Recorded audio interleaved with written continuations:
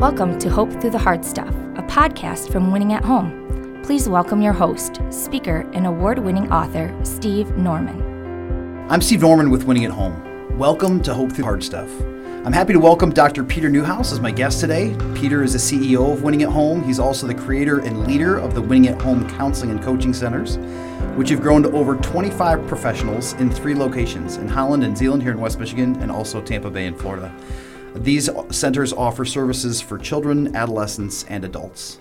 Peter and his wife, Sean Marie, have been married for over 30 years and have 3 adult children. Peter, thanks so much for joining me today. Absolutely. Thanks for having me, Steve. Peter, talk to me a little bit about your faith story. Where did it start, and how did you get to where you are now? Yeah, I'm super blessed. I grew up in a family with great parents. Mom and dad loved each other. And far from perfect, mom and dad loved each other, made sure we went to church every Sunday. Yep.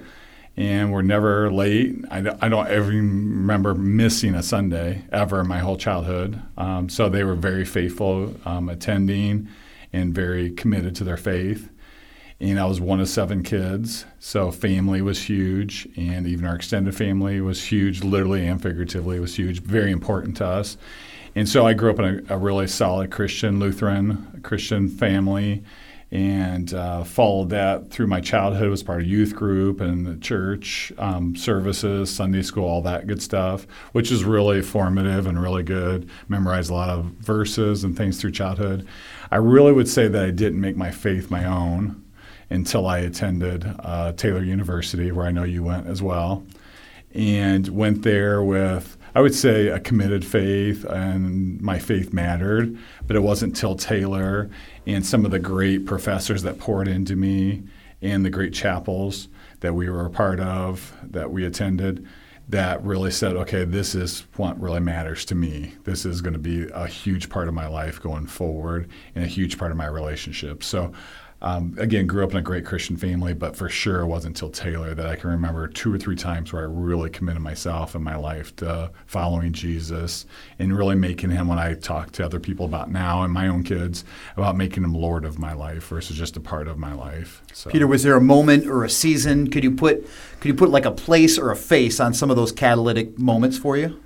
Absolutely. Yeah, I think a couple of different chapel services or concerts where people had come in and performed and just really felt like God really tugged on my heart. There's a really specific time and place and time, and I won't get into all the details, but just, where I felt literally no question at all that this is what I'm supposed to do with my life, which in my case was be a counselor, a psychologist. I was a psychology major and was supposed to be a counselor, and rooted the counseling in a Christ-centered way. So really connecting my faith with the counseling, the psychology. And so that was going on. And then also just really felt led specifically to commit to being a Christ follower in all areas of my life. So, Peter, now you act as a clinician, but you also oversee clinicians. Mm-hmm. What's the favorite part of what you get to do these days? That's the worst and the best of it. Okay. I like it all. It's really hard to go, okay, I love writing. When I get a chance to write some books and co-author some books, that's a blast, and I love it. This past weekend, like yourself, I got the chance to travel and speak a little bit. I love doing that. Now, again, I don't love that the most, but I love doing that. Sure. I love being able to do that. I'm on site at businesses and working with employees, whether they're top senior level management or blue collar folk. It doesn't matter. It's just a lot of fun talking with people, meeting with people where they're at emotionally, relationally, meeting where they're at location-wise. I just feel super honored to be able to do that. And I love our team. I love counseling one-on-one or with couples in my office and working with our team, managing our team. We just have an amazing team. And I'm super biased, but I love our team. I love the group that we have here, and just the fact that how faithful they are and how they just love doing life together. And we're all on mission to try to have impact in our community and around our world. It's great. Peter, a lot of the therapists that I've had the privilege of talking to here at Winning at Home have populations or themes that they kind of gravitate towards. What would you say are the people groups or the personal growth issues that you like to zero in on? Yeah, I feel like we have a great team that can manage and speak into situations way better than I can in a lot of areas. So that's one of the reasons I love our team is I feel like we have different people that are really adept at working with. So like an adolescent female, back in the day when it's me by myself or me and a couple other people, you just grab whoever you can and help as many people as you can. And you kind of specialize, or you go, yeah, this probably isn't my sweet spot or my favorite thing or my best thing I'm good at, but hey, this family needs help and I'm going to jump in and help them. Or some other variety of issues. For me personally at this point, being in my early 50s, I think meeting with people that are in their 50s and 60s that have adult children, that are empty nesters, that are sorting out kind of the final stages of their career and just figuring out like their legacy, things like that. And I think meeting with business leaders that are kind of in that stage too, like in their 50s, and go, okay, what am I leaving behind? What impact am I having? And just really looking at how I want to finish my career and or finish my life. So I think a lot of business leaders, a lot of folks that are nonprofit leaders, pastors, missionaries. I think any leader I just really enjoy meeting with. I get to work a lot with missionaries. And I think I love and get excited about working with them because I know if I impact them, they're going to feel better, hopefully function higher, be happier, those kind of things.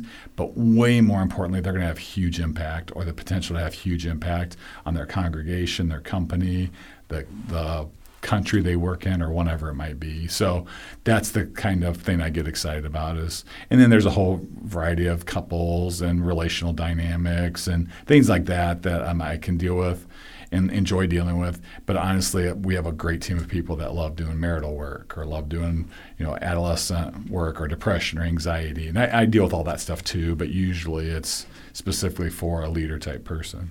Great. Peter, you and I have talked about how stress is just kind of a running theme in the lives of every person and certainly a lot of the clients that we have the opportunity to interface with. Families experience stress in different ways in different seasons. Mm-hmm. How does stress manifest itself for young families in a way that's unique from some of the people in the life stage that you just described? Yeah, I think young families have more stresses than they've ever had.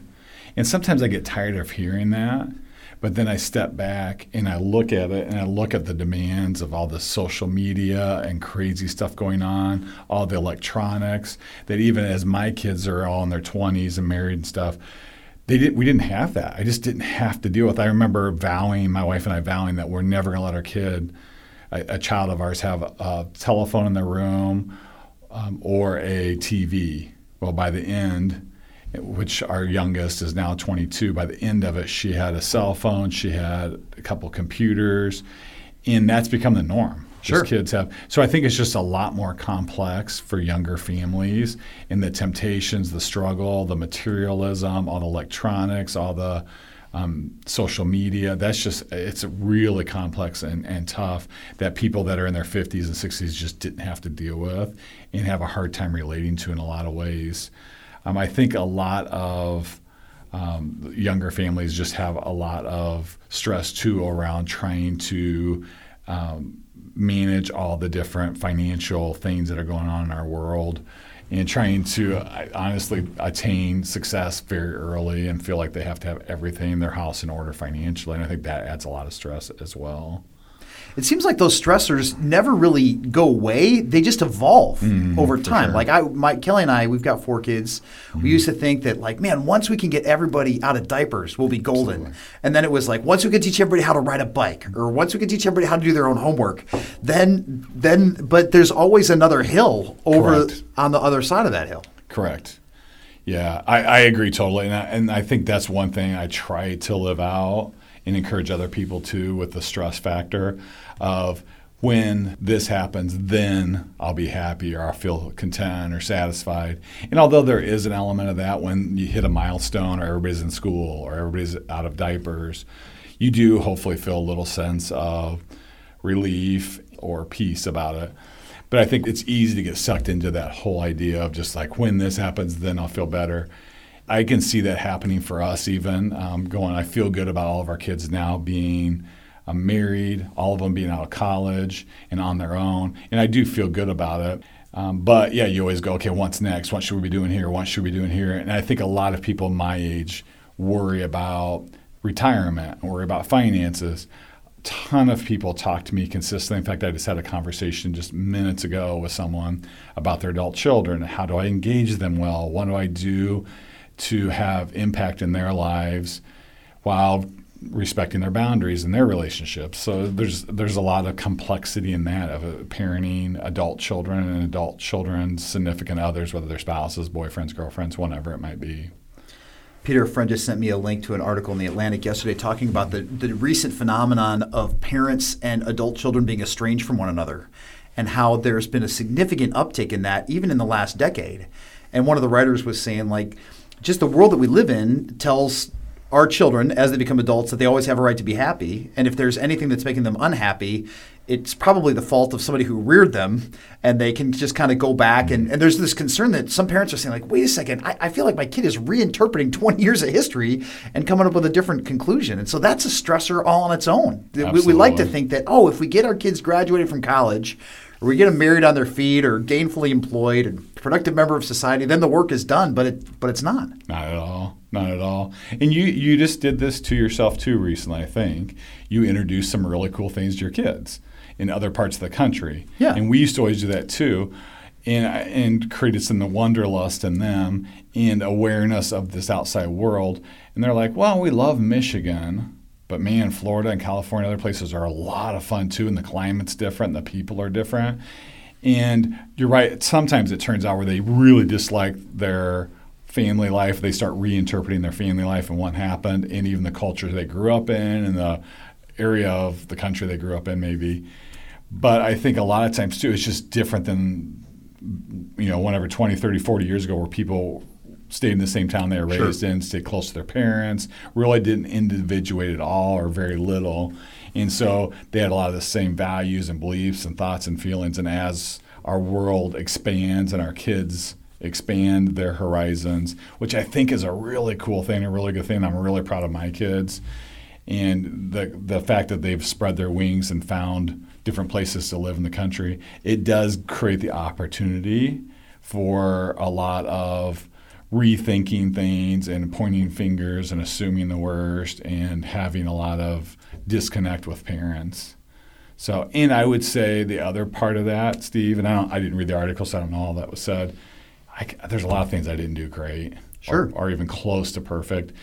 And I wouldn't say I have a lot of regrets, but I also have, just a lot of things that I know to this day that I could do better, be a little more patient, a little kinder, a little less, take stuff a little less personal, laugh at myself more, just a lot of these types of things. And I know for sure when my kids were young and there's a lot of stress financially and wanting everything to go a certain way, I didn't react great. Yeah. So, well, you and me both. And I think that there's this tension between saying, like, hey, if I have the right tools, then I can perfect parently. And that's not a fair pressure to impose on anybody or to receive ourselves. I just finished reading a parenting book where they were doing a study interviewing parents of faith to be able to say, like, hey, what did you do to help form your adolescents as people of faith? And one of the dads that they reached out to said, I don't know how I got nominated for this. Like, I'm not a very good dad at all. In fact, I had to apologize to my kids like 3 times in the last 48 hours. And the researcher said, well, the fact that you were self-aware enough to apologize to your kids 3 times in the last 48 hours shows that you're exactly the kind of person that we want to talk to, because that's not always normal. Right. Yeah, for sure. And I think a lot of us have parents that maybe have hardly ever, if ever, apologized. And I think hopefully we've gotten better at that, of owning our mistakes and realizing that we have goofed up or screwed up in different times in different ways. And in my case, it's probably a little too harsh, a little too black and white with my kids, and pretty high expectations about behaviors and attitudes and things. And so I think that's created stress. Go back to the stress thing a little bit. I think it's created stress on my children, and I feel bad about that because I want them to have a lot of peace and joy in their life, not stress. So what are some of the tools and resources that you've been able to identify, either in your own journey or through your research or your practice, to help kids at different pivotal life stages manage that kind of stress and pressure? I think looking at first like what it looks like and identifying it, because I think you can't really change something you can't identify or you don't realize you have. And I think a lot of people ignore it or tune it out or don't realize that's even stress. Maybe they feel bad. I'll hear people say, or I'm really down.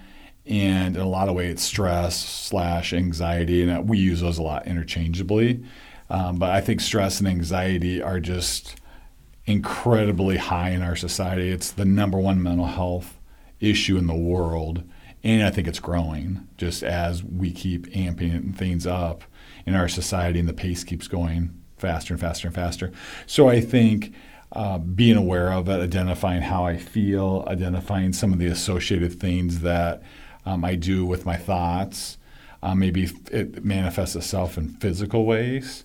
With maybe headaches or teeth grinding or stomach problems. It's amazing how many students I talk to or their parents I talk to that have like their child has all kinds of stomach problems or stomach aches all the time and teeth grinding and just all kinds of sleep issues for adults and children. So I think identifying is one of the first things to do and really finding out what they're feeling and how they're feeling and pointing to that fact that this is something that's real and again often manifests itself in physical ways for sure. So I think that's something I try to help people do almost every day because I think tons and tons of people are struggling with it, so it's just so prevalent.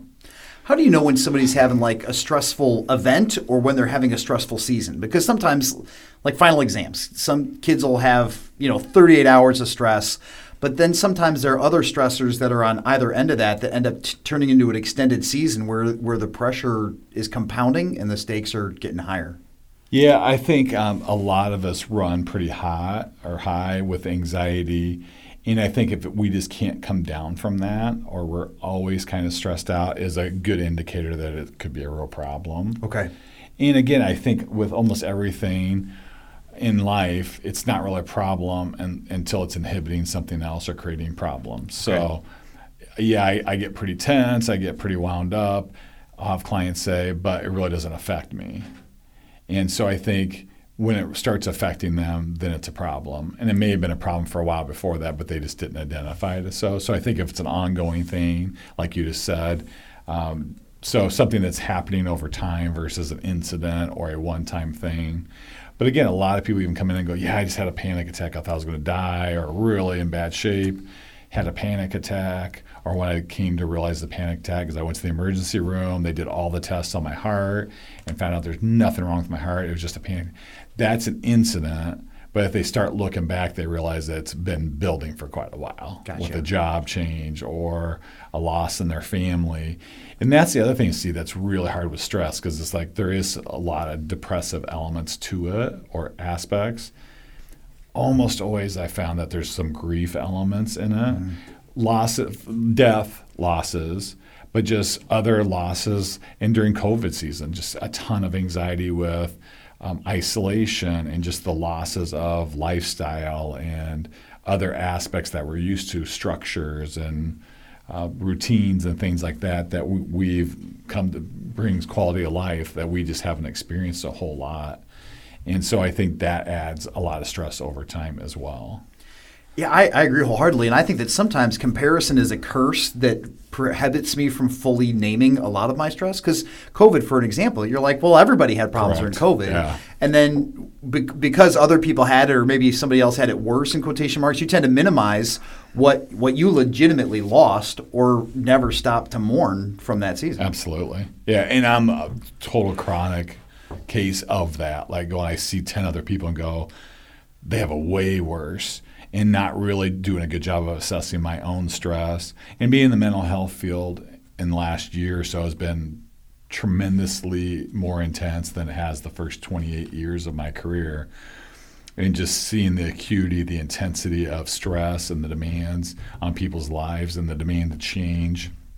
I look at so many people and talk to so many people and go, they have it way worse. They lost their job. They lost their kids' school. They lost this, they lost that. And then since they lost their job, they're losing their house, or they're way behind their mortgage or their car payments and all this stuff. And so there's a lot going on for them. My life's pretty good. My kids are all gone. I don't have to deal with that. And in fact, over time, it did start taking a toll. It started really impacting me, and I could definitely tell there's some stress building for me as well. And what have been not coping mechanisms, but what have been the pathways that you have chosen to be able to say, this is where I kind of release some of the stress that's built up like a pressure valve? Yeah, and again, I'm going to sound cliche-ish, but I'm okay with that because I think prayer and just taking the extra time to pray and or listen, taking time away, and I can't listen well or pray well if I don't take time. Okay. And that's one thing that did allow for it in the last year or so, year and a half of COVID, is I had a little more time. And so I think I was more conscious and more diligent about taking that time to get alone with God and just to really pray and to spend time with Him and read and just making sure that that was solid and consistent. And so I think that's huge for me and for a lot of people. So that whole spiritual realm. I think reaching out for support, I think I think our office was closed one day and I was home for 1 week because during that first day when everything was announced about all the different mandates and everything with COVID, for instance, we didn't realize that we could stay open as a frontline mental health provider. So we closed for 1 day, got our ducks in a row, and then we opened back up. But I had already transitioned everybody onto Zoom platform so that I could meet with them virtually. And that week alone, I was telling my wife, like, ooh, this is hard and everything, and I'm not sure I can do this and everything. And she's like, you've been home for 3 days. You're going to be okay. So I think just being very intentional, social person, and an extrovert, I think staying connected with my people, a guys group, accountability partners, co-workers, friends, family, is super key for all of us. But for me personally, I can say that that's just a core element that helps me stay healthy, helps me manage my stress consistently and over many years. The other thing that I do is movement. I think I used to call it exercise more, but as you get older, you just call it movement. Okay. Because a lot of people, when you say, it's intimidating if you say, well, I go out and exercise a lot or do this a lot. And a lot of people are like, well, I can't run 5 miles or 10 miles or I can't do this or that. So I just say any kind of movement's good, walking, even a slow walk. But I think exercising, lifting weights, for me, almost daily is a huge part of my life too, and it just changes my mindset. It just, those endorphins kick in, and I can just tell a huge difference in my perspective on life, my life, the life or situation of other people, and it just helps tremendously. I heard one therapist say that we carry stress in our bodies, and so if we can get our bodies to move, it allows us to kind of to recenter, even if it's only for that window of time. Totally. Yeah, I think it's just a great reset for a lot of us, and I think it's underestimated. I think a lot of people don't realize it's actually way more powerful, the natural endorphins, versus like an antidepressant or anti-anxiety. Okay. And so I think just making sure that you're getting, and again, it's easy to say and hard to do, especially if you tend to be more sedentary, if you tend not to turn to that or never has, or your family didn't, and you just tend not to do that as much. So for me, it's almost a natural thing. Right. And I think for a lot of people that it's not, it's really hard to go, okay, what's my go-to if I've never exercised, to start doing that.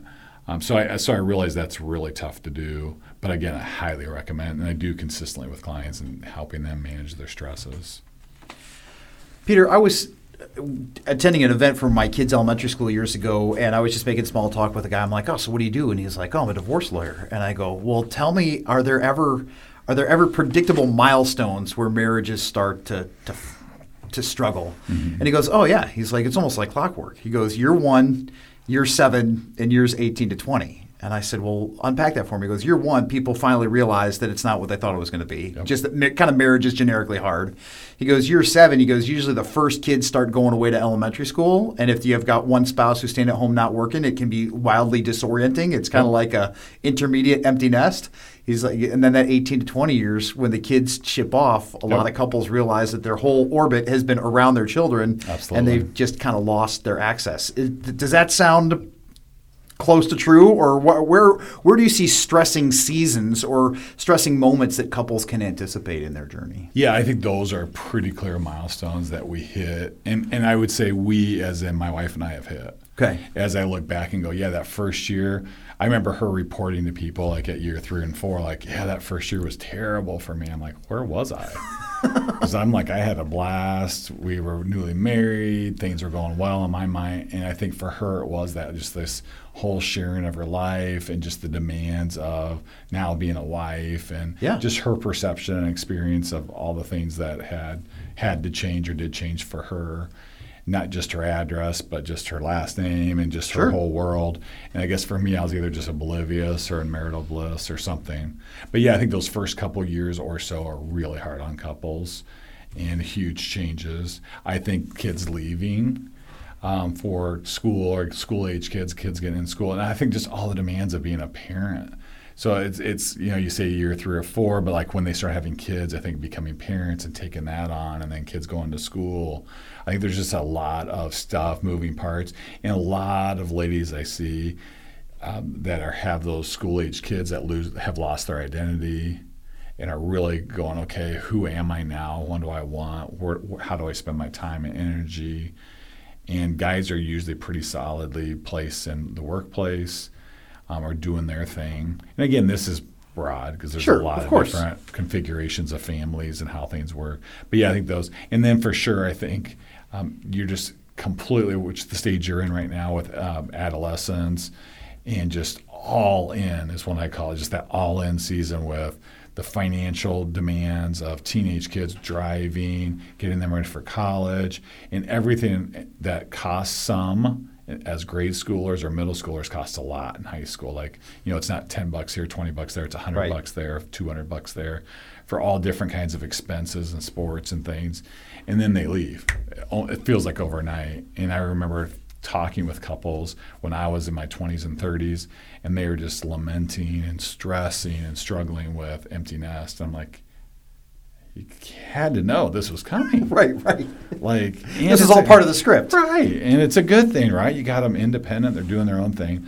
And I think that's true. And I think that was true for us. We were happy for them. But it's stressful. It's just a huge change. Like you said, just that whole orbit around your kids and their needs and what they want, and just every conversation, I'll say every other conversation, probably almost every conversation for us was, hey, what's going on with this one, and talking logistics, and what are you thinking here, and all this kind of stuff with high school, college stuff going on. So yeah, it's a super busy, demanding season. Then when that's kind of over or wrapping up, it can be pretty lonely and pretty isolating and pretty confusing as well. Peter, I know that my temptation as my oldest just turned 17 is to say like, oh, the clock is running. I've got 1 year to impart every remaining ounce of value and knowledge and wisdom and insight and hopes and dreams for my kid. And I'm realizing that in some ways that's kind of like an arbitrary or culturally defined deadline. Mm-hmm. So you've got kids who are all married and on their own. Like the parenting relationship doesn't end when your kids become legal adults. So how is that? How can that be a blessing to know that the clock doesn't expire? Like it doesn't run to zero when they leave for college or even when they graduate from college. No, it changes for sure, because you got to keep giving them more latitude and autonomy, which is good, and they need that, and you want that for them. But yeah, I think the opportunities are probably less frequent for most of us, but I would say they're more intense when they come, because they're coming to you hopefully, or you're able to engage with them about pretty major stuff like buying houses, buying vehicles, and they're looking for input. Or, hey, would you fix this car if it's worth $2-3 grand and the repair is going to be $1,500 when you do, Dad? Right. Those types of things. And so, and just character things, just talking about perseverance, talking about your faith, and hey, where are you guys going to church, and how did church go this week, and just doing little prodding questions about where they're at spiritually. One thing that we're learning, and I would say I'm really average at this point, is parenting my adult children's spouses. And I'm a total novice, and I tell them that all the time, like, hey, I'm trying, I probably goof it up. Because one, I know my kids well, and I know they know what to expect from me, and vice versa. Now I have this whole other adult person that's in their 20s that I know fairly well, all 3 of my in-law children, and I love them, and I think they're amazing people. But I just don't know exactly what they need and what feels good to them and what's right and how much to get involved. And so you're just doing that dance all the time of trying to honor them and show them love, but not overstep or get too pushy or too huggy or whatever it might be. Yeah. And answering those questions are stressors all on their own. Yeah.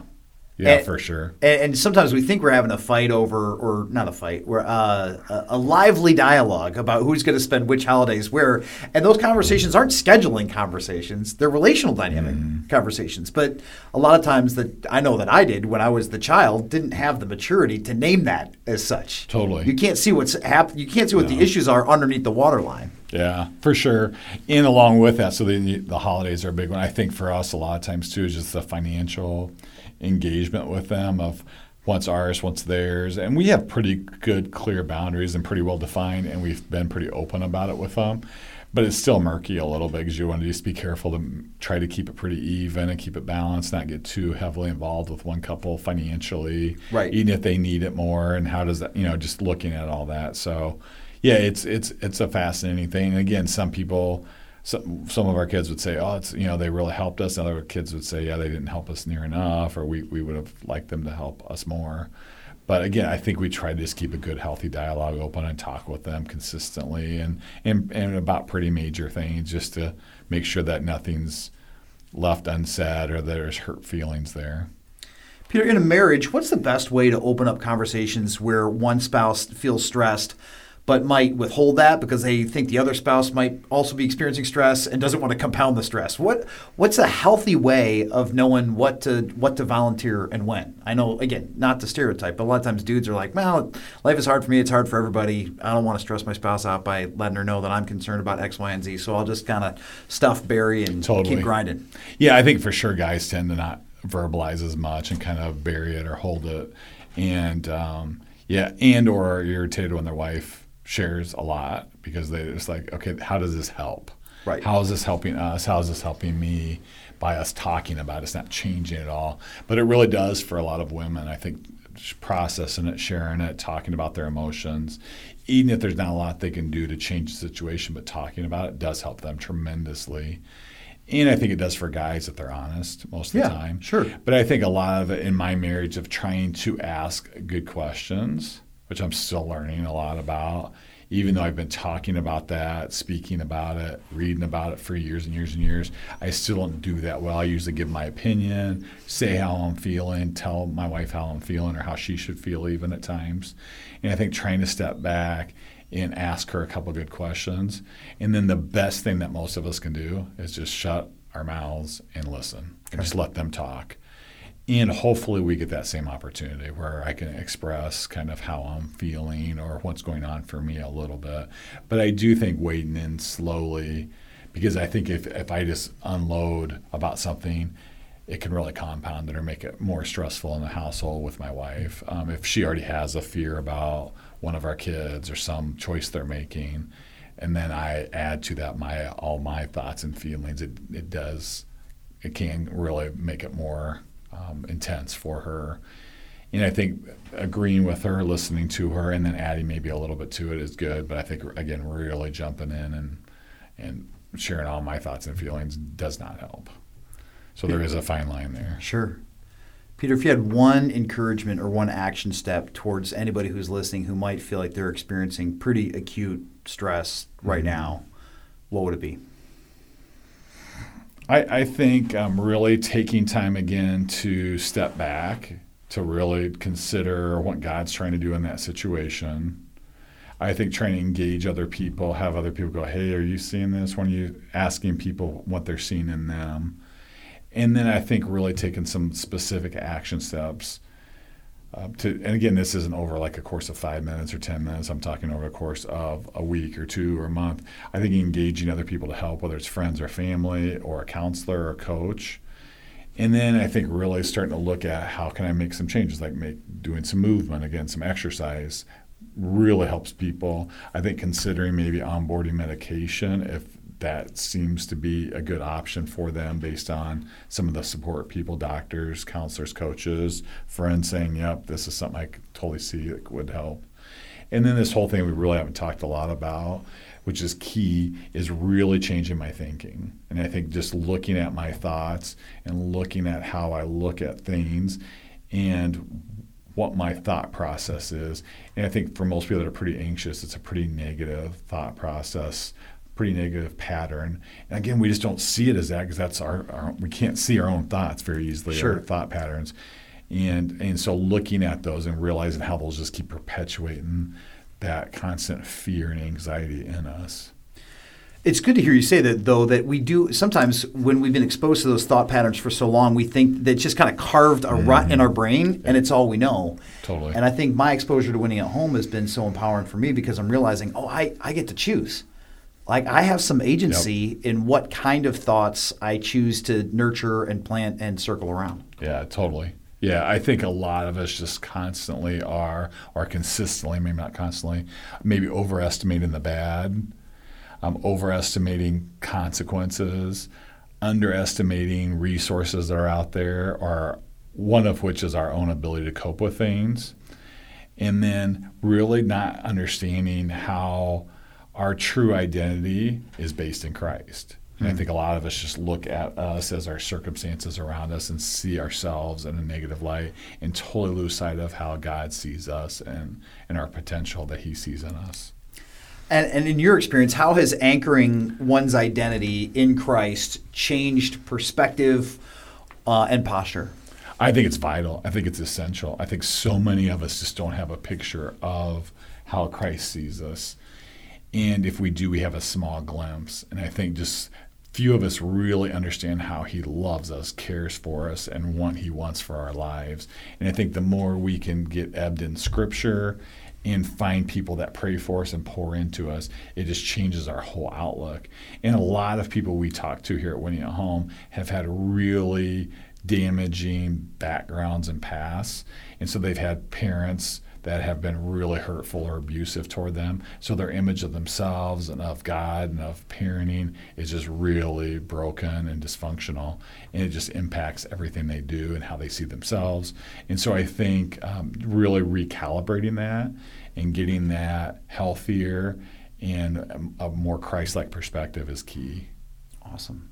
Peter, thanks so much for your time today. Appreciate what you're doing in my own life, what you're doing at Winning at Home, and all the great work that you're doing to serve our clients well. You're welcome. I love it. I feel blessed to get to hang with you a little bit today, Steve, and in general, and to be at Winning at Home. We're just being blessed, and some really cool things are happening. No, it's a blast. Thank you. Thanks for listening to Hope Through the Hard Stuff. If you liked what you heard, please remember to subscribe to it, rate and review it, and then share it with others. Winning at Home offers hope through counseling and coaching, motivational speaking, community events, and other media resources. If you believe in what we do and want to support us in our mission, consider making a donation at winningathome.com.